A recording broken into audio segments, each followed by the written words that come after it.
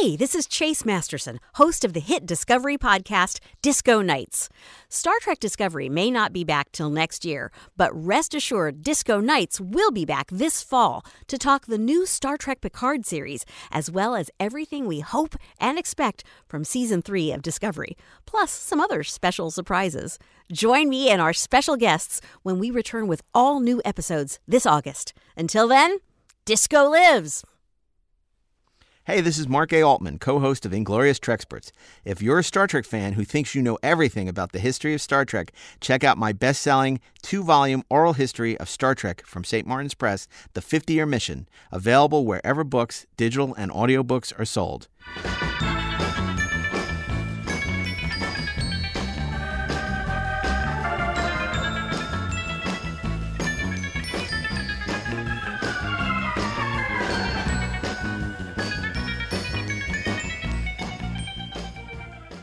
Hey, this is Mark A. Altman. And this is Darren Doctorman, and we are the Inglorious Treksperts. Sounds so dramatic, Darren. Well, it should be. It's just like, I've had enough of you. Now, you know what movie that's from? Is that from Star Trek 09? No, it's not. Is it from The Godfather? No, that was me. That was me watching Star Trek 09. Okay, well, look, we've been getting, so some people say we don't listen to fans. That's true. We don't really. But we got a lot of people on Twitter who were saying, when are you going to cover Star Trek 3 for the 35th anniversary? We've mentioned it in passing. And look, I think it's good because I think there's a lot of love out there for the movie. I was surprised to see how much love there is. So we thought it was time to do In Search of revisiting Star Trek 3. And who better to revisit Star Trek 3 with than Commander Burnett, Robert Meyer Burnett. He left Valkyries on a ship to die, and he is, of course, the raconteur and director and editor and YouTube personality. Robert Meyer Burnett is back. No, I saved Valkyries. I beamed her off that merchant ship at the last minute, and she and I went to Wrigley's Pleasure Planet, where we spent a fine month together. Where is she now, Rob? Don't know. Okay. But she's better off than when I left her. Oh, dear. And then making a special encore appearance on the show. He was on with us a couple of weeks ago, which was an amazing show, and just a wild synchronicity about how he discovered the show and came to be on the show. And he's back for more abuse. The Organian, we know and love him. The author of 1980 seminal official Star Trek trivia book. He's a journalist. He's a tech expert, a consultant, and just a fabulous trivia master. And a trivia master. Most importantly, for our purposes, a trivia master. The great Rafe Needleman has returned. Hey, it's good to be back. He's beamed down from Organia, and right. He's with us. And so I'm non-corporeal. Non-corporeal, exactly. I don't take Southwest. I am a non-corporeal being. I can really stretch my legs and coach. So anyway, we're here to talk about a Star Trek 3, which look, I think it's the search for Spock. The search for Spock. The search for a directing career, as we know it. Now, we've talked about Star Trek 3 on and off, and I know we've decried the hammy performance of Christopher Lloyd. Christopher Cross. I've come a long way for the power of Genesis, and what do I find? A weakling human, a Vulcan boy, and a woman. That's all I remember.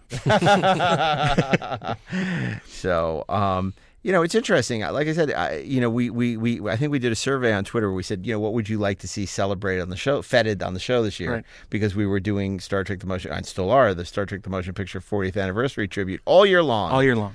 And we said, do you want to see Star Trek 2009 10th anniversary? Do you want to see Free Enterprise 20th anniversary? Do you want to see I don't know. There were a couple bunches. The Black Hole. Oh, Star Trek 5. No, Star Trek 5's 30th anniversry. Right. And apparently the one that our listeners showed the most love was Star Trek 3, 35th.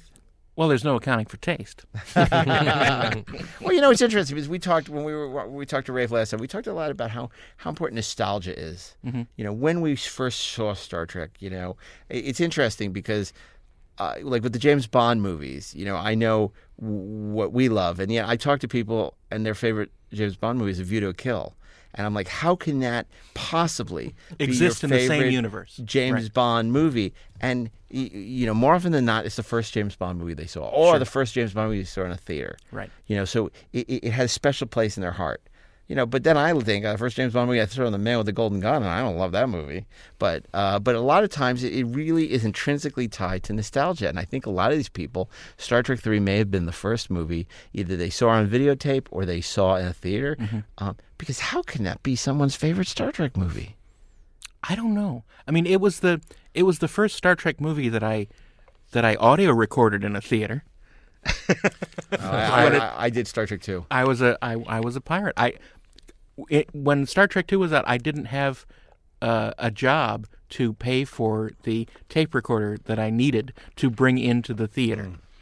But on Star Trek 3, I did, and it was one of those things that at the time, I really enjoyed Star Trek 3.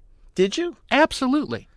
I was in 100%. That's really interesting because I had a different reaction, and I want to ask you all. I remember seeing Star Trek 2 and really, really liking it quite a bit. Mm-hmm. Still saying it was a great TV episode. I said it's not a movie. The way Star Trek: The Motion Picture was a movie, right. And this is even when I was, I was young. I mean, when I was a teenager, and Star Trek 3, I knew it looked cheap. I knew they contorted themselves to bring back Spock. You know, the whole movie was just a big, money grab to bring away to bring back Spock. I wasn't a huge fan. Like a lot of people, I loved the Stealing the Enterprise sequence. Mm-hmm. Loved it. Loved the James Horner score. But even then, I was not a huge fan. It hasn't really moved the needle in my estimation. And I couldn't wait for the next movie because I'm just like, okay, they spent this whole movie getting Spock back. That's what this was about, right. In a very convoluted, big reset, ridiculous way. It was a big reset movie. And I was like, okay, Star Trek 4, hopefully that'll be better. Because I was never one of these odd, even nonsense. It was just not a great movie. Rob, what was your first experience like seeing Star Trek 3? I was mixed. I thought there were things about it that I didn't like. It did feel cheap. But there were scenes in it that really got to me, like the scene where Sarek mind melds with Kirk. Mm-hmm. Then forgive me, it is not here. And there's that great piece of music, and I did like. You mean and those great extreme close-ups on his lips and his eyes? You know what?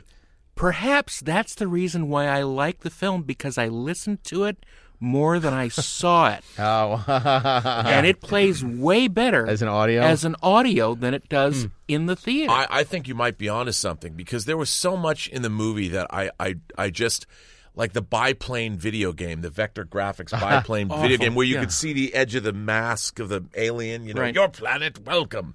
There was all of this. It seemed very seventh grade school play to me. Mm-hmm. And I think that had a lot to do with Nimoy's direction. That even in '84, I'm like, I'm not feeling this movie. However, the feeling of family amongst the crew, I liked the fact that you have the, Sulu flips a guy, don't call me tiny, and Uhura's like, get back in the closet, to Mr. Adventure, and everybody kind of, well, with the exception of maybe Chekhov didn't get his moment to shine, but he got to wear that great collar, the worst Buster Brown, Buster Brown.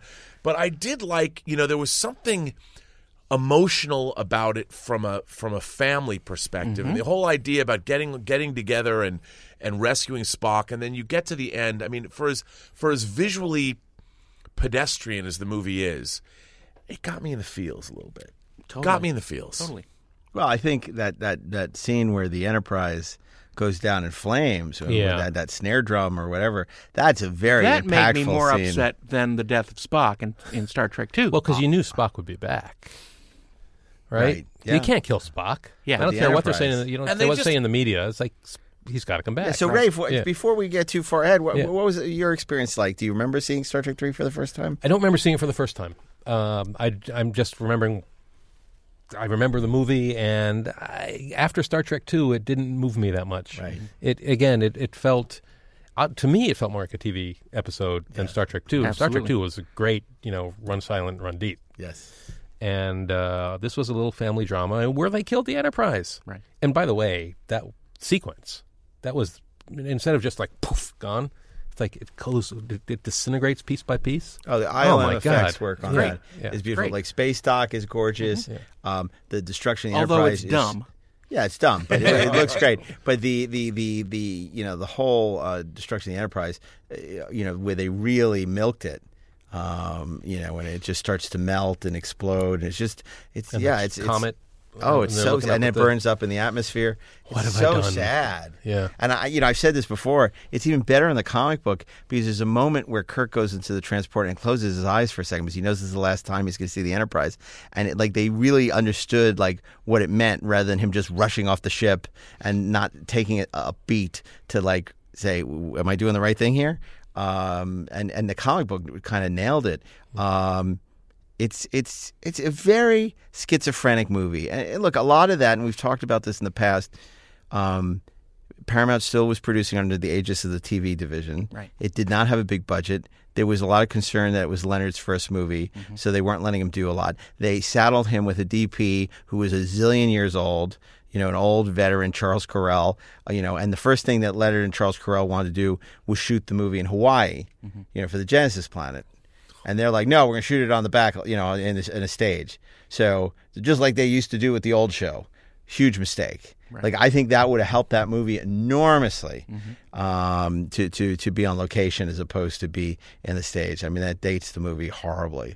The scenes where the rocks start lurching up and, he's thrown across the soundstage and, they battle it out. And then they really just didn't know what to do with David and Saavik. And, a lot of that comes from the fact that, I remember at the time the feeling was, is David, being set up to replace Kirk? And so that, Shatner didn't like Merritt Buttrick, and so they had to kill him off. Merritt Buttrick was never replacing Shatner as Kirk. No. I mean, he didn't have the charisma. He didn't have any of the qualities. He had hair, though. He had the hair. He was a preppy. I mean, he looked like a preppy. I mean, he was a square pegs kid. Also, the acting in the film. Look, Christopher Lloyd, he's chewing the scenery, but the captain of the Grissom and the Starfleet Admiral, the performances are so... Morrow, Admiral Morrow was so... They were so... I didn't believe those people for a second. They seemed like they were two-bit actors. I mean, not to... make fun of anybody, but the acting was just so wooden and This is a galactic controversy. They just seemed like friends of Leonard. Yeah, it was the bus and truck tour of going through Minneapolis. You are so right, and when I look at that's exactly what that scene in the bar is. It's warmed over, third-rate Star Wars cantina scene. It feels like what the cantina scene was like when Stuart Freeborn did it before they reshot it with all those great Rick Baker aliens. Correct. It's just so bad. And Alan Miller, and D. Kelly looks at him. How'd you get so? How can you not hear with ears that large? And it's just like. Well, at least that's the way he played it, though. Well, because D. Kelly could make any line work. Yeah, but that actor, he wasn't cool. It was like Leonard's like, he's got to be an alien. Let's make him an alien. And the makeup was weird. I didn't believe for a second that guy could get anybody anywhere, much less to the Genesis planet. All I need to say, if this was like a debate and you had your closing argument, I have two words for you. Klingon dog. Okay? Yes. It's like that Klingon dog that Christopher Lloyd has at his eye. I mean, that's being puppeteered by the great Kirk Thatcher. Yeah. It's just awful. And why? Why? What is it's shtick? Well, this will be our Yoda. It's like, come on. Really? It's terrible. It looks terrible. And the Klingons became a joke in this movie. They weren't threatening. That's why you cast John Larroquette, a great comedian, as Maltz early in his career. I do not deserve to live. Fine, I'll kill you later. No, you said you'd kill me later. I lied. Yeah, there's so much in it, and I think that's the problem I had, as you know. That early story treatment that Harv Bennett wrote was so much more interesting and so much more adult. it was Vulcan wanting to pull out of the Federation because they think the Genesis device is so monstrous, and it was the Romulans setting up a mining operation on the Genesis planet because it was rich with dilithium, and it was a much more interesting, much more politically intriguing story than what they shot. Yeah, Return to Genesis. They got rid of all of that stuff, and so much more interesting. And it would have been great to see the Romulans because the Klingons had been done at that time. You barely had seen anything with the Romulans. It was something that was ripe for exploration, right. And you needed a good big bad. And the Klingons really, through the movies, became jokes. It wasn't until Next Generation sort of reclaimed them as viable characters, that it really starts to work. And I think what we see here is, Star Trek II, they'd gone through a litany of screenwriters, and then, Harv Bennett rewrote a lot of it, and they couldn't get it greenlit. Mm-hmm. Harv was a great producer, but I don't know that he was that great a writer. And, it needed like a Nick Meyer. And Star Trek III, Harv was like, I'm going to just write it because we don't have time. Right. And it's not a good script. It's just not. Well, neither is Search for Spock. I just said Star Trek III. Ah. I said no, Star Trek... I thought you meant his... Well, his version of Star Trek version. 2 is not good, no. And, it took Nick Meyer to make that work. But Star Trek 3 is not a good script. And that's why I feel very strongly on Star Trek 4. All the bookends by Harv Bennett in Star Trek 4 are not good, but the stuff in San Francisco that Nick Meyer wrote is very good. Yeah, and look, I think, again, what's really interesting is the movies, especially with Star Trek 3 and 4, they suffer from the same problem. They tried to make Star Trek this populist, accessible to everyone by making it elementary as opposed to being Star Trek should be what it's like. The excitement of being in a college philosophy course for the first time and dealing with heady subject matter is what Star Trek should be about. I mean, that's what when I was a kid watching the show, I'm like, these are really interesting ideas. That's why it drew me in. Whereas Star Trek 3 seemed like it was made for people younger than I was. It took the wrong... when I watched it. The challenge with Star Trek has always been, especially with the movies, the actors are old. Mm-hmm. I mean, these are supposed to be action heroes because they're supposed to be like action movies, but, it's hard to believe that these guys who have been on the same ship for 30 years, mm-hmm. right, that there's, first of all, it makes no sense that they're still in Starfleet at all. Right. Right. And then that they're still together, even on this putting because this they must be mission the together. worst officers ever. They never got promoted. Yeah. But it's so the premise of having these guys stay together for this long is strained. Right. So how do you make them? And I guess that's what all these movies are trying to do, is to find some way where it still makes sense for them to be together, but to make them into action heroes at the same time is kind of difficult. Yeah. Well, to make it an action movie is difficult. Yeah. Because Star Trek has never been that. I mean, you can argue that Wrath of Khan is an action movie, but it's not really. There are a couple sequences in it, but it's a cat and mouse movie. But, and not only that, but Star Trek, Nick Meyer was smart to embrace the resources that he had. So, the Reliant was a redressed version of the Enterprise. He was very smart and cagey. So nothing looks cheap. It doesn't take you out of the movie. Right. Even though a lot of stuff on Regular One was just a bunch of rentals from, prop houses and stuff. It's still, you bought it. It didn't take you out of the movie. Star Trek 3, just everything looks incredibly cheap. The Excelsior is an awful design for a ship. That's supposed to be the ship that's cooler than the Enterprise. It looks had awful. Atari 2600 graphics on the inside. Oh, my God. I mean, awful. I mean, those graphics, when it's counting down, I mean, this scene should be so powerful. The Enterprise is about to self-destruct. And it's a nice scene leading up to that, where they go back to let that be your last battlefield, destruct 000. Which I believe was a question in your book. Yeah. And then if you read it out loud, the book goes, poof. The Atari graphics. And if you're going to, covertly destroy your ship, is the computer going to be announcing 10, 9, 8, in case you're wondering? And then they make the Klingons look so stupid. Yeah. The computer is speaking. And what is it saying? Also, Star Trek 3 doesn't really have an overarching story. No, there's no beyond story. the idea of going to get Spock back. There was no in the original treatment, Return to Genesis. The Starfleet, the Federation was in a state of disarray because most people didn't know the Genesis device had been built. And with its detonation and the creation of the Genesis planet, the Vulcans up in arms, like what? Who was building this device? How come we didn't know about it? So there was the threat of the looming threat. The Federation was being torn apart by political forces, by the outrage of the Genesis device. And you had Sarek, and they stopped on Vulcan before. That's how they found it. Sarek did not come to Kirk's apartment. Right. It had scope to it. It had something that was going on. Like, it wasn't just saving Spock's soul. It was literally saving the Federation. And David Marcus was Oppenheimer. He wasn't like this punk kid. Right. And they just, again, I mean, I don't mean to blame Leonard Nimoy, but I thought he was really a bit out of his depth. Well, I think also a lot of it was, he used the lure of coming back to get this opportunity, but nobody really trusted him. So it's not his film in a sense. Right. I think it was a lot of the studio. It was Eisner and Katzenberg and obviously Harv, and all they really wanted was people love Spock. We got to bring Spock back. Right. And the whole movie is an exercise. The search for Spock. Are they going to find him? Of course they're going to find him. There's no mystery there. And so as a result, you sort of know the end of the movie before it even starts, which is not particularly satisfying, is it? It's not about much, just a reunion. It's an episode. Yeah.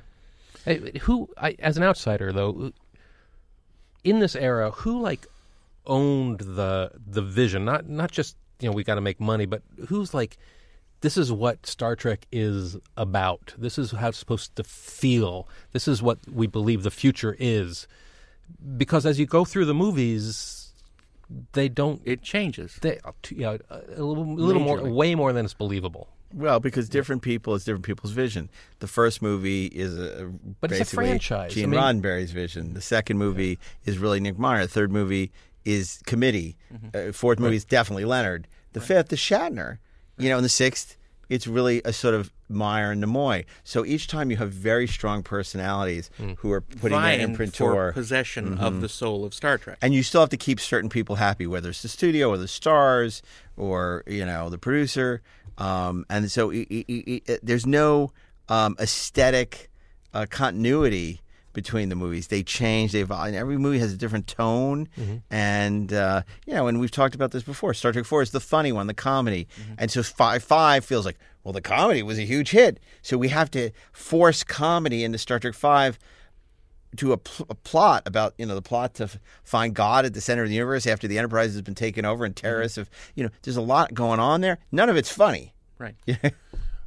One of the things though that bringing back Mark Lenard as Sarek was a huge coup. I mean, as a fan, you of course, Mark Lenard famously played the Klingon captain of the Amar in Star Trek: The Motion Picture, but he was unrecognizable. Right. But we hadn't seen Sarek since Journey to Babel. Yeah, in the second season. So to have Mark Lenard come back, that was a huge coup. And I remember when I saw the movie the first time, I'm like, wow, this is really cool. And that was a Leonard thing, I'm sure. Yeah. He's like, oh, let's bring back Spock's dad. The fans will love it. Mark Leonard's a fine actor. And that the scene with Shatner and Sarek, I mean, despite the fact it's a little pedestrian, he's trying to be all arty. The way it's shot, absurd. It's absurd. But the music's good. The music is great. That piece of music that Horner wrote. Yeah, the performances are great when you listen. Yeah, that's really interesting. It's really well acted, and you can feel the sadness being discovered in Kirk. His helplessness, and you can feel Sarek feeling that. Oh, when he says, "Forgive me, it is not here." Yeah, you're just like, oh man. Yeah. Wow. Even though we know where it is. And why it's heartbreaking is not only that he can't help one friend, he can't help two friends. Right. He can't help McCoy and he can't help Spock. So that's very powerful, and that's coming off the very clunky beginning, where McCoy is found in Spock's quarters where the door is ripped off, and McCoy's like climbing the steps of Mount Seleia. But even Kirk's monologue about we've lost, you think absent friends and all that stuff in 2 is so artfully done, and you're talking about I feel young, and all that stuff's beautiful. And then it's so clunky, the beginning, the way he talks about Spock in the beginning. This ship is on the bordering on catatonia when it comes to Mr. Spock, and it's like, what? Really? Yeah, the dialogues. What does that mean? I don't know. Not intellectual chaos. All this weird dialogue. Like, who wrote this? What is it supposed to convey? Yeah, it's terrible. And and then you have the scene with Valkyrie, which is like out of Flash Gordon. I mean, I admittedly love it. She's, good looking, and but even that, it looks like the last thing they shot, because they're on this cargo ship and they're in these really tight 2 shots, and there's like some boxes with netting that's supposed to be the bridge of the ship, and they stay so tight, like clearly like they're in the corner of a soundstage. Right. Well, also, when you look at these guys, like it was the first time in the Star Trek universe we had seen merchants like Cyrano Jones, but it looked like these guys were from a completely different movie. This merchant ship, This guy was like, remember Phantom Menace, that awful captain of the Naboo ship? Yeah. They're coming at us. There's a ship, and like the worst actor ever. It was like this cherubic guy who was like just this dreadful actor. When do we get paid off? And it was like Soon. it was like the Quite same guy in soon. Star Trek 3. He's like, I mean, what are they doing? Well, even that was like, why is it that they took this page from this Star Trek or Star Wars aesthetic when this kind of cool merchant ship design looks like you're in a trader captain and merchant prince's boat. You're in the boat from Indiana Jones and from Raiders. And she's dressed like the Princess of Mars, Right. with the Yeah. cleavage and the Bantu big Rim. royal outfit, and and then that whole clunky conversation about, I think you'll find that this Genesis stock footage from Star Trek 2 is very useful to you. And she said, you looked at it? Why, yes. Goodbye. It's like I had to make sure it was the actual data. It's so clunky. I like in movies now when somebody's getting money, it gets like in Casino Royale. You have to transfer the money to play the game. It happens in a second. Right. Put your hand on the control panel. What, the 23rd century? You can't like transmit money that quickly. When do I get paid off? Well, I don't know. It's in your account. Well, they have to Have rendezvous. you tried to make a Bitcoin transaction? No, I have not. Forever. Yes, I do not. And look where that's got us. Right? But The see, it's the future of money, man. Cryptocurrency. I don't Be know. investing in Bitcoin? Forget the Star Trek podcast. Talk about tech advice from Rafe Needleman. But then you get to I'm still laughing at the intellectual chaos. God, the dialogue is awful. So, but the Stealing the Enterprise, which is this wonderful oasis of greatness in the middle of a mediocre movie. First of all, it showcases the family. They're all willing to sacrifice everything to help Kirk, to help Spock. They all come together. It's a caper like Rafifi or something. Right. It's like they're all got something to do. It's organic that they have something to do Right. as opposed to being forced. Right. Sulu has that great, "Don't call me tiny," like you said. And it's wonderful. And the special effects are great. Somebody's stealing the ship out of space dock. It's fun. I mean, it's how can somebody be stealing a ship out of space dock? He's doing his nails. James B. Sicking. And of course, people don't realize now, like people watching it, James B. Sicking means nothing to them. At the time, he was in Hill Street Blues, and he played this narcissistic, egotistic SWAT captain. Right. He was everyone's favorite character in Hill Street Blues because Hill Street Blues was a television it was show. it was a great cop show that changed television and forever changed the fortunes of NBC. NBC became sort of the Peacock network in terms of quality, like really like they were the ones greenlighting great shows. So they were the Netflix, if you will, of the mid 1980s. Appointment Thursday television. Yeah, and it was Cheers and Hill Street Blues and all this great stuff. So the James B. everyone knew James B. Sicking. So like that was like a huge he's the captain, as opposed to Ferris Bueller's Day Off in Generations. It was actually like a cool thing, Right. But because he was the guy you loved to hate, kind of as the captain of Excelsior. But oh man. I don't. Do we have to talk about this Star Trek 3A? It Yes. just bums me out because this is a show where we talk about things we like, and We try to be positive, but sometimes we just have to accept brutal reality. I think it's important because this is something that people like defend and talk about how great it is. It's really important to explain why it's not. You're trying to convince. You're trying to educate people in matters of taste. Yeah. I had a friend tell me very recently that never works. Right. Yeah, but you know what? It's not taste. It's like it's empirical fact. It's like this is not a good movie. We've been dancing around this for the whole episode. Yeah.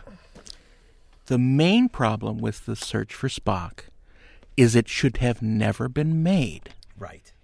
because it removes all the meaning from Star Trek His 2. sacrifice. It takes it away. What? So what do you? So Spock should have stayed dead? Absolutely. Yes. And Absolutely. perhaps so should Star Trek have. I don't know about that. Dun, dun. I don't think, apparently other people disagree that you need Spock to make good Star Trek. I don't think you need Spock. I think Spock was a great character who kind of made the ultimate sacrifice, and the great message was the good of the many outweighs the good of the few or the one. He made this sacrifice for his colleagues, like people do in war. They, they'll step on the grenade to save the platoon, right? Now, at the end of this movie, it's the good of the one outweighs the good. Yeah. That's a horrible message. It's a horrible message. So, but the thing with Star Trek has always been it was Kirk, Spock, McCoy was the ego, The Holy super Trinity. ego. Yeah. It's Freudian. You take one of those things out, and it doesn't work. It doesn't work. I mean, it might work in many ways, but it's not. It's not the same thing anymore. Explore that dynamic. How, when you lose someone that's that important to you, How when you how lose do a you part go of your on? how when you lose a part of your psyche, do you go on? I mean, I think that's a lot more interesting, and I think they could have created another character that and not David Gautreau as Zahn, but like another character, and that would have been interesting to explore. Well, the thing is, the character of Savick should have stepped into that role. Wouldn't that have been great? And either been successful at it or more interestingly, not successful at it. How can you be Spock? How can you replace somebody like that? Well, and not only that, Make him it into an also, android. Well, Yeah. it destroyed the verisimilitude, the believability. Right. Because suddenly somebody can come back from... There's no reason that just because you shot someone's dead body onto the Genesis planet, I don't care what the Genesis field does, it doesn't bring back a human being from the dead, or Vulcan from and the then dead. this whole idea and then of Faltorpon, the refusion. Right. I mean, you can put your entire essence by a touch into someone's head, Right. and all of that. It suddenly turned Star Trek into what was something that you could believe in, to being something that crossed the line into mysticism. Fantasy, yeah. I've never Fantasy, understood Vulcan mysticism because there isn't any. And the problem with that is that makes Vulcans immortal. right.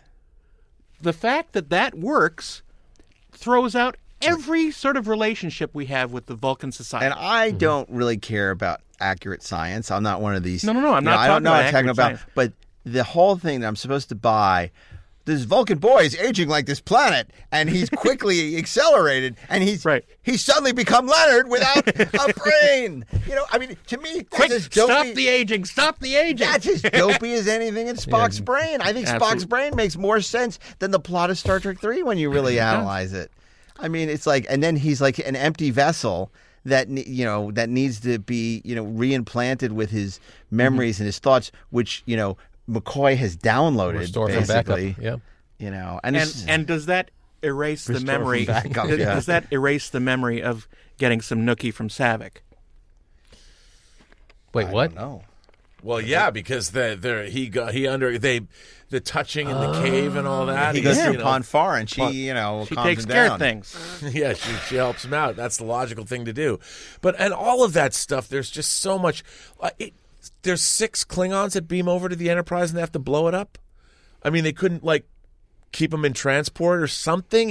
It just seems so lame that's how they lose the Enterprise. Just a couple of dudes were. I mean, they could have put force fields on certain decks. Well, once the shields drop, I mean, you think they could have just blown it up with phasers, right? You Why do they would need to think. go on board and go hang out and listen to the computer talking? So there are plot holes and logical and scientific inconsistencies in Star Trek. Is that what you're saying? Well, I mean, you can always make. You know what it is to me? It all comes down to suspension of disbelief. Yeah. Right. And what you need to do is and suspension, Cleverly address it. Yes, and suspension of disbelief comes in many flavors. Like there's no sound in space, but I believe at the end of Star Wars that you hear those explosions. It never bothers me because Star Wars makes you believe. Like at the end of Jaws, Spielberg makes you believe that a compressed air container can explode if you shoot it and it would blow up a shark.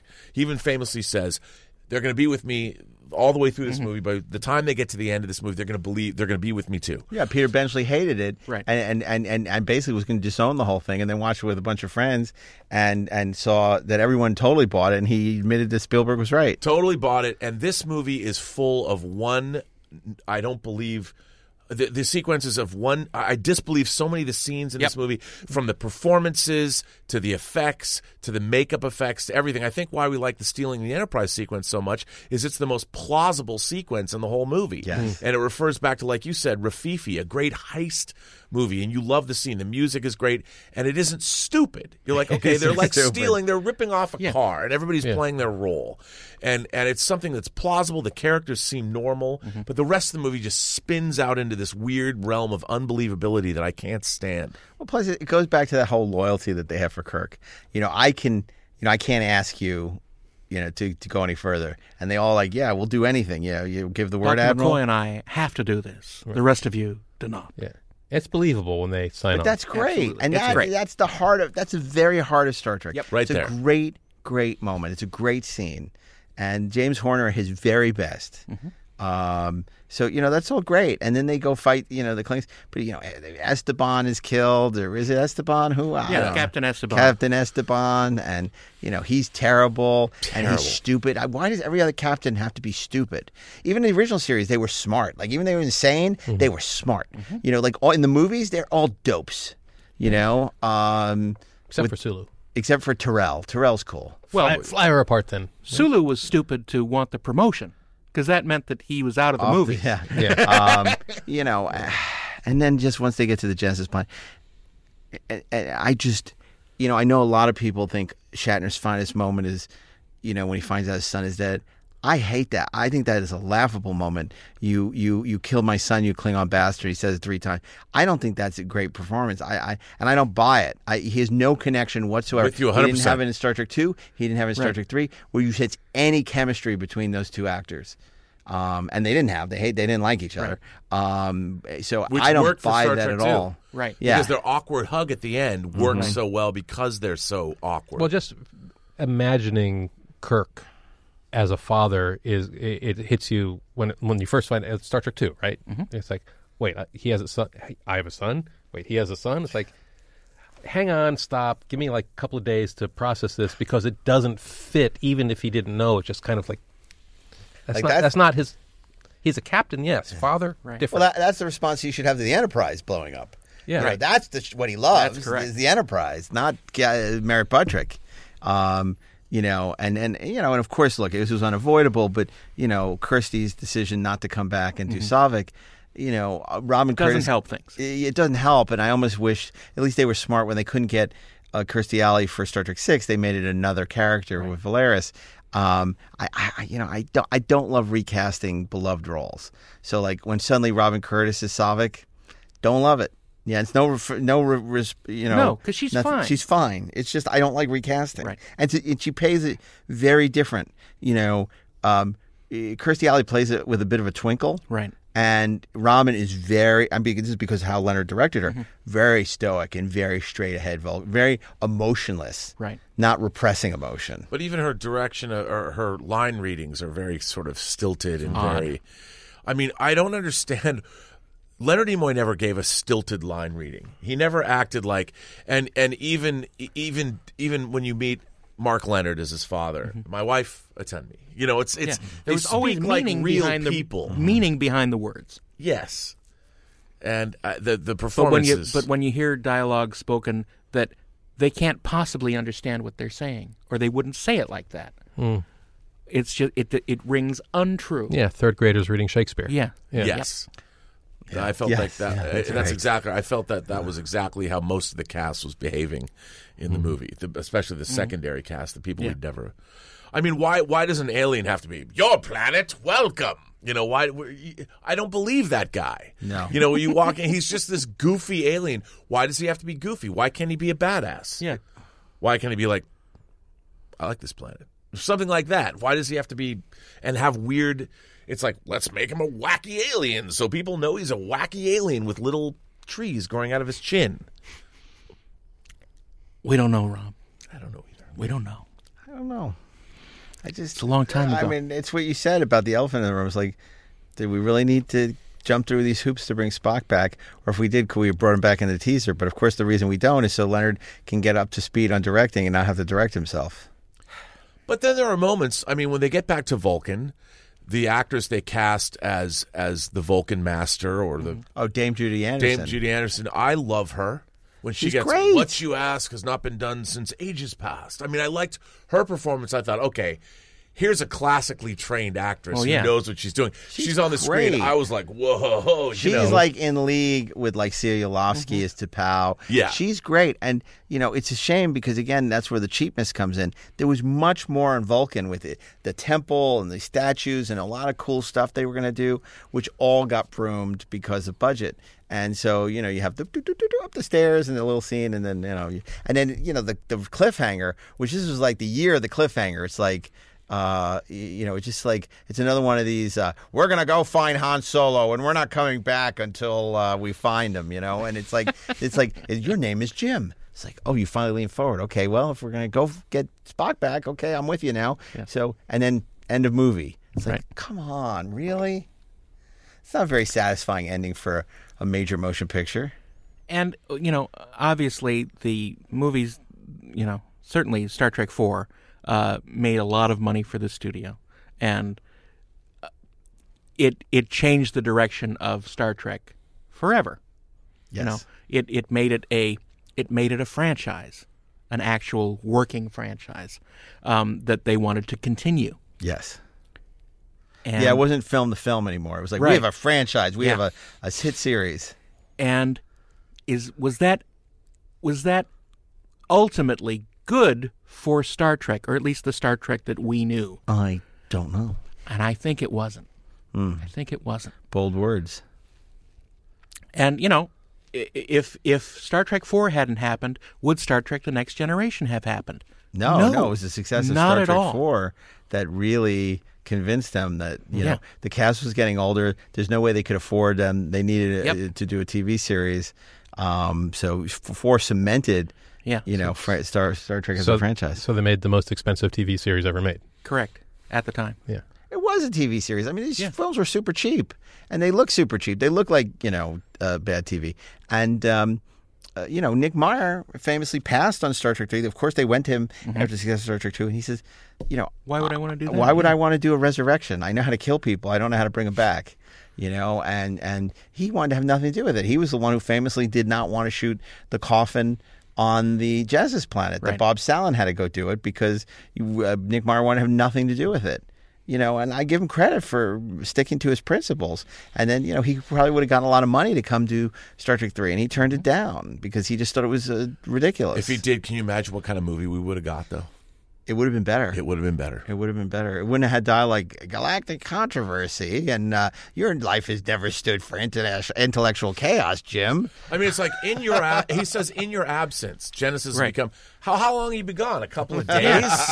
like how do they even know there's a Genesis planet? How is this information? Was the Federation News Service? Did they all travel? Look at this new planet. The Genesis device went off. It was so weird. Because it's like, it's like when people were exploding atom bombs in the atolls, and they weren't announcing, "Hey, we just exploded. We did a nuclear test." Let's watch it on the 5 o'clock. Here's David Brinkley. They would have clammed up and not released the fact that this even happened. Nobody would know.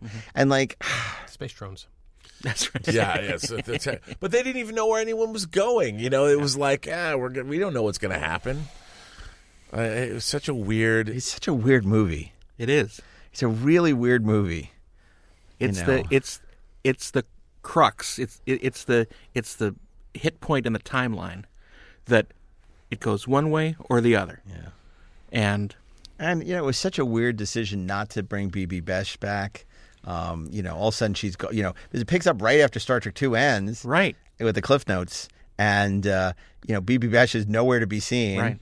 Her son dies, not even a mention about Carol. Yeah. And they're on the ship, presumably going back to Earth. Yeah. They're still traveling. Yeah. Where but did he's she not. go? He's already on Genesis, hanging around with the bad puppets. And how did they all get assigned? Did the Grissom go there? I mean, it's literally been a matter of days, if not hours. Yeah. The Enterprise was going really slow because it got damaged, so it was going. Sure. It was limping home.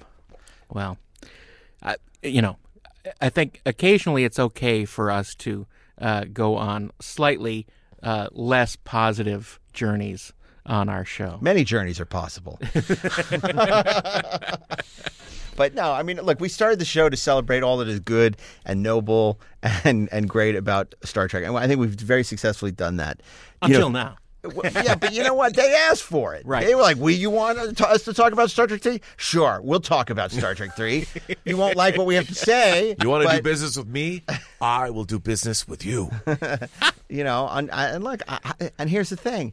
It's the start of a conversation, not the end of it. Right. I'm very interested in hearing what people have to say who are fans who defend it. Absolutely. I mean, we're not the kind of person who says, well, that's the end of the conversation. No, it's like, I want to hear what people who have to say. I'm very interested in why people love that movie. I get the nostalgia thing. It was my first Star Trek movie in the theater.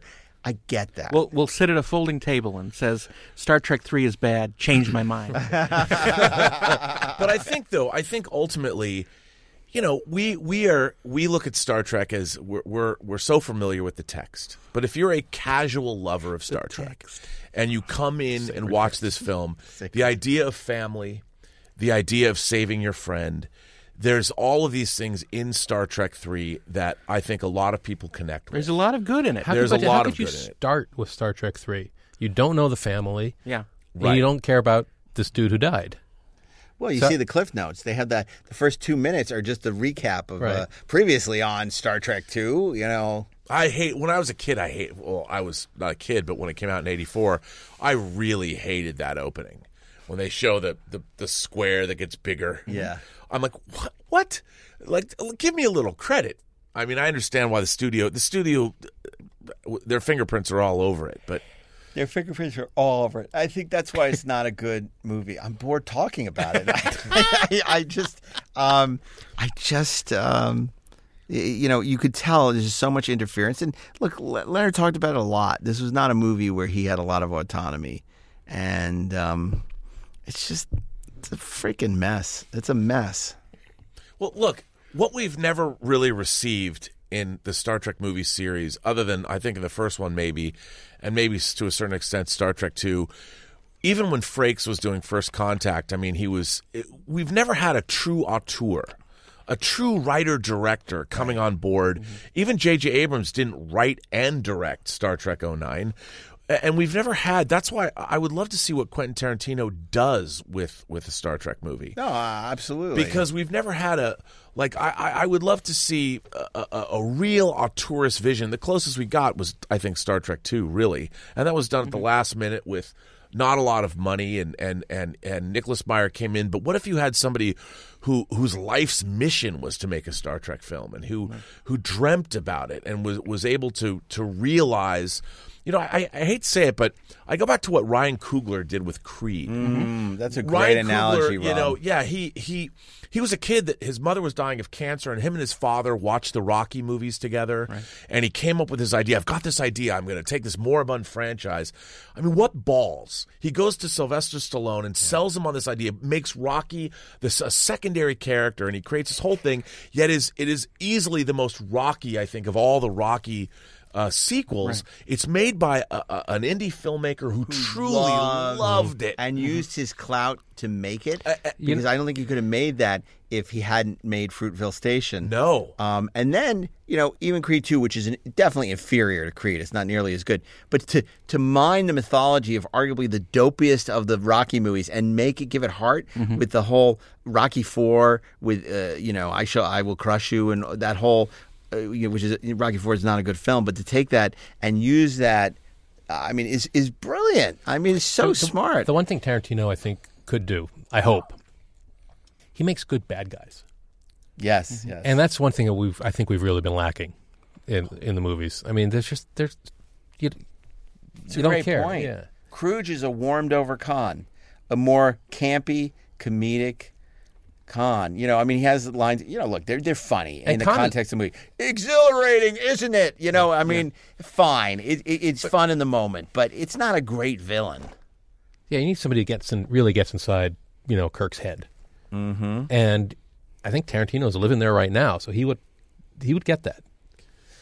I agree with you. Yeah. I mean, Star Trek, the problem is all of the movies have felt sophomoric after Star Trek 2. Yeah. They really do feel like first-year drama course excursions, and we haven't really seen an A-list Star Trek movie since well, Star Trek: The Motion Picture. But, you know, really. here's the funny thing. We've been sitting for the last hour talking about how mediocre Star Trek 3 is. I won't say bad. And yet, it's not even at the bottom of the worst Star Trek movies. It's still like middle Star Trek movie, right? It's like not the worst. It sounds like we're talking about the worst Star Trek movie. It's not even close to the worst Star Trek movie. Have you done that show? No, we're going to do it. I think we're going to do it for July 4th because we did the countdown last holidays where we did the 100 greatest, 51 greatest Star Trek episodes. That was impressive. I listened to that. that was epic. All 3 parts. Which was supposed to be one 90-minute show, and then it became 2, and then it became 3. And I think the last one was like 2 hours. Yeah. It was insane. But I want to I want to do the movies, rank the movies as our next massive undertaking. Right. Which means we're going to have to talk about Star Trek 3 again. Oh, God. I just had an image in my head when Rob was talking of Brad Pitt as Captain Kirk. Okay. Directed by Quentin Tarantino. Okay. But, it's like when they wanted to cast Robert Redford as Captain Kirk in the 70s.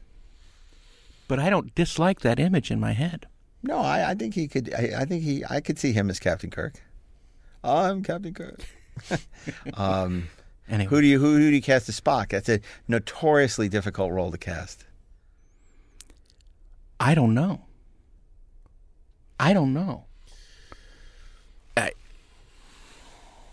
It's a tough one. It's almost impossible. I mean, and Carl Urban is McCoy. I think Carl Urban is the best part of those movies. He is. And that's why I think people responded to Beyond, because he had a thankless role in Into Darkness. And in Beyond, at least he got more to do. Mm-hmm. And, there were all those Spock-McCoy scenes. And I'm not a fan of that movie, but I think that it's the Spock-McCoy scenes that gave that movie a pulse that people really responded to. Oh, well. That's another podcast, though.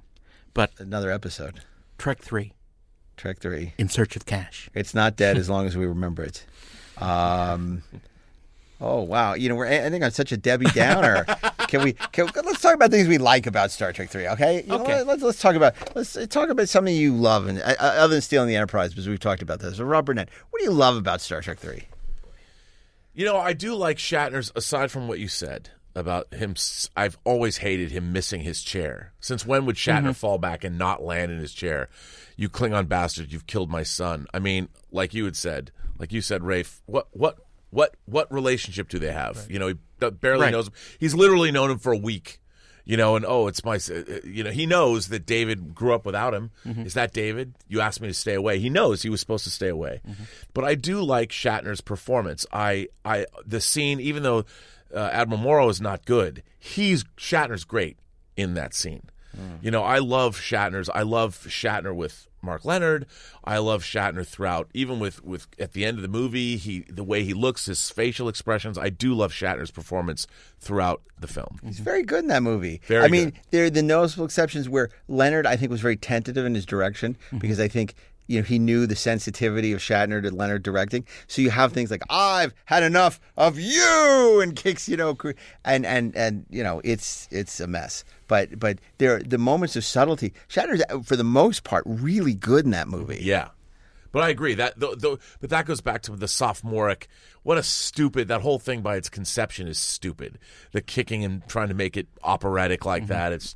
But the small stuff, like how many fingers am I holding up? I mean, that stuff's really good. That's funny. And he's it's a really nice, nuanced performance, and it slips in the kitsch occasionally. It slips out of Drive, into. And D. Kelly is good. Really good. D. Kelly's always good. Yeah, but he's never been given this much stuff to do. Yeah. And he pulls it off. He even never got the credit he deserved. He was like the anchor of that show. Mm-hmm. I mean, he's so good. Three-legged stool. Yeah. I just have to jump in and say the thing that got me most, that turned my emotional button. Your emotion chip on. Yeah, turned my emotion chip on. Near the end, when, not the part where he says, your name is Jim. Right. But right after that, when the soundtrack plays for the first time in the movies, or the second time in the movies. Oh, the Star Trek theme. The Star Trek theme. Yeah. And we hear it, and I went, The Courage music. Yeah. Where have you been, my love? it still gets me. Yeah. It still gets me because it's the perfect sort of capitulation of that feeling. That's great. That's great. What about you, Rafe? What do you think? God. Well, I was remembering now, this is 1984, right? 83. 83. No, I'm it's 84. Oh, it's 84. I'm sorry. I 84, stand corrected. So I'm in college, Okay. trying to be something Captain else. Cool. Yeah. So trying to remember this one. I always liked the casting they did for the Vulcan High Priestesses. Yeah. They always help. I come from a long line of formidable Russian Jewish women, and there's like, Grandma, please, I'll do anything you want. You know, that's that to me. Those performances ring. Well, you know, ring out. we've said Yeah. this on the podcast. It's come many times that only Jews should play Vulcans. I've heard that, and I completely agree because you know, it's just I mean, if you look at all the great Vulcan performers, they're all Jewish because it's all so mired. Vulcans are so mired in Jewish mythology, Jewish culture. I mean, obviously, Right. Leonard talks Right. about this, and the rabbis doing the gesture. I mean, it's not like a. It just is what it is. yeah. So, Okay, Jolene was a great shiksa as a Vulcan. I'll give her credit, but otherwise, I mean, it's true. I mean, the Vulcan priest. I mean, Celia Yofsky came from the Yiddish theater, and Dame Judy Anderson was freaking great though as a Vulcan priestess. I don't know if she was Jewish though. That may negate my whole theory. I don't think. I think when you're digging a Dame hole. Judith Anderson, I know. I think I may be off on that one. Unless she changed her name when she immigrated. That's From the old possible. country. I'll go with that. I don't know. Somebody will let us know. But no, I think you're right. I mean, there was Leonard brought a otherworldly ethnicity without knowing really, and it was and Mark Leonard as well. I mean, it's the same kind of thing, and it's so funny that you look at Ben Cross as Sarek and now Ethan Peck as Spock. It to me, I don't relate. I just don't understand. Okay, you want to know what my favorite thing about Star Trek 3? We also have to say something that's good to negate the bad. I love that jacket that Shatner wears on the landing party mission. I remember that was one of the first stills they released from the movie, and he looks like such a badass. He has the phaser out and the leather jacket, and I'm like, oh man, is he cool? Yeah. He's gonna kick some butt in this movie. The best thing about this movie is wardrobe. Yeah, it's the members only jacket. Okay. No, it's With the big high back. Yeah. I mean, again, it was Robert Fletcher. Because it has the worst costume in the history of Star Trek, which is Chekhov's little Lord Fauntleroy outfit, the Pushkin outfit. Right. But there's some great. I love seeing them in casual, out of uniform. Yeah. Like it's so cool to see them sort of casual, and Shatner just looks totally badass in all that Genesis stuff. I do like it when it wasn't until we got to some of the movies. I think was it this one? I think it was Star Trek 3 where you first started to see the world of Star Trek outside of the Federation, outside of military. Even when they did it in the original shows, it was still the same sets, the same aesthetic. Yeah, sure. So finally in the movies they got to explore the real world for people who aren't in Starfleet. Right. The freighters and the bars and all. And granted, it was a direct ripoff of Star Wars, but you had to at that point. And I always wanted to know what the world was like out if you weren't smart enough to be in Starfleet. It's so funny you say that because I think that's why scenes like Kirk's apartment in Star Trek 2 and the space terminal in San Francisco in Star Trek The Motion Picture resonated for us. Because these were things we didn't see in the TV series, and they landed so powerfully, I think. Right. I mean, I remember Star Trek 2. Oh my God, it's Kirk's apartment. You could see Earth out the window. It's that's so cool. And it was the same thing in Star Trek The Motion Picture, the first time you see the Golden Gate Bridge and the shuttle landing and that great ECU of Kirk's eyes through the window when he lands and stuff's great. That was one of the smartest things about the original series was we're never going back to Earth. I mean, not current day Earth, maybe 1940s Earth, sure, but 23rd century Earth. But we're never going to show Earth, maybe because they couldn't afford it. But even just as a dramatic statement, it's like this is not about that. Right. I love that. Yeah. I did too. I remember, his apartment. I'm like, why doesn't he have a mansion? Why does he have an old Victorian, on Nob Hill or something? Why does he? And you realize He does. He Airbnbs it. Yeah, you wonder, like, who keeps does he have a maid come in once a week? He's on a 5-year mission. Who's taking care of the apartment? But he Airbnbs it. Yeah, you had. I remember watching Star Trek 2 and coming to grips with the fact that, of course, why would he have a big house? He wouldn't. He's never had a home. Right. He's got this little apartment. He's He got needs a a love nice shack. view and a cool. Yeah, he's got like a cool bachelorette love pad. That's the line in Star Trek 2, where he and Spock are standing in the hallway there, and Spock asks him, "Where are you going now?" And he says, "Home." Yeah. Like he's depressed about it. He's depressed because that's not his home. Yeah. The Enterprise is his home. Yeah, the bridge is his home. Yeah. Wherever he lays his hat is Yeah. his home. Yeah. Yeah. He's a like Rolling Stone. He's like Brandy on the sea. Let's think about Brandy. Okay. So anyway, before we go, does anybody have a Star Trek 3 trivia question for the Trivia Master? Oh, boy. Come on. You got to have one. Oh my goodness! No. Let's see. Test the No. Organian. That's mean. Is it? That's very. Okay, that's you have so a trivia. mean. I've got one. Oh, he got one. He got one right here. What famous Star Trek guest star did they bring back for Star Trek 3? Just give me a hint. You know. No, I don't. You know, come on. Guest star. Well, it's not Mark Leonard because we already talked about him, but you know who it is. It's not really a guest star. It's a previously recurring cast character. member. Yes, cast a member. previously Right. recurring Cast member character who we that we hadn't saw in seen the in the first movies. season of the original series, Except for- who comes back and we see her Oh. for the second time in the movie theater series. Rand. See, Yes. Trivia Master right there. Yeah. Okay, you got to give it up for Yeah, Rafe Dennis Needleman. Rand, Okay, that was a really interesting episode. I'm curious to see how it's received. Right. You know, you can tell us how much you hate us on Inglorious Trek at Twitter or Inglorious Trexperts on Instagram. And again, you know, it's only our opinion, even if we're right. You know, you may have a very different opinion, and that's fine too, because, you know, whatever. So, What a ringing What a endorsement. dynamic ending to this episode. but you know, that's the thing. It's like, you know what? If we all agreed about everything, it wouldn't be a very interesting show now, would it? Sure it would. Okay.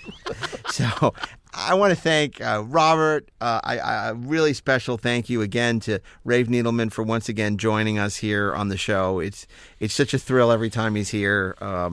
If you're not familiar with his book, the official Star Trek trivia book, you can find it in a dusty archive somewhere in a really old library At or garage eBay. sales across the country. But if you're really cool, you got to get the hardcover book club edition of it. The Sci-Fi Book Club edition.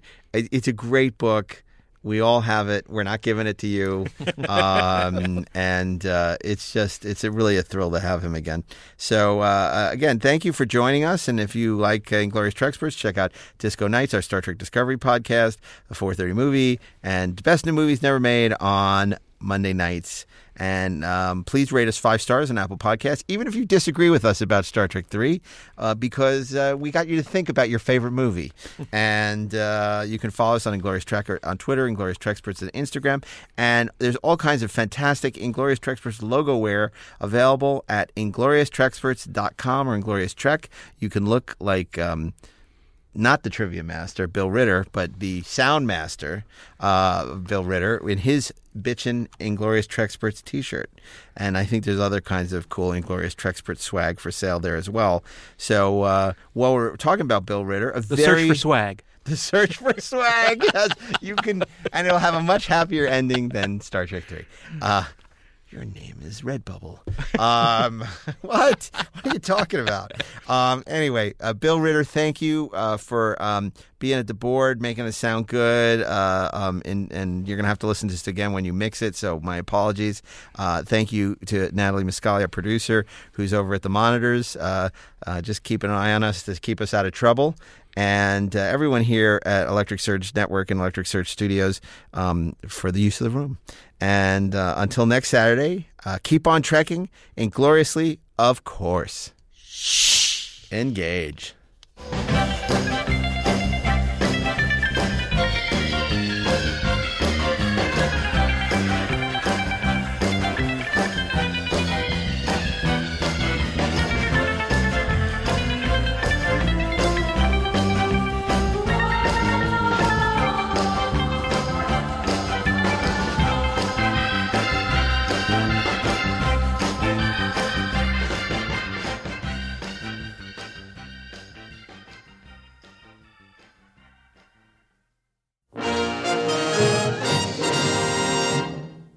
This podcast is a production of the Electric Surge Network.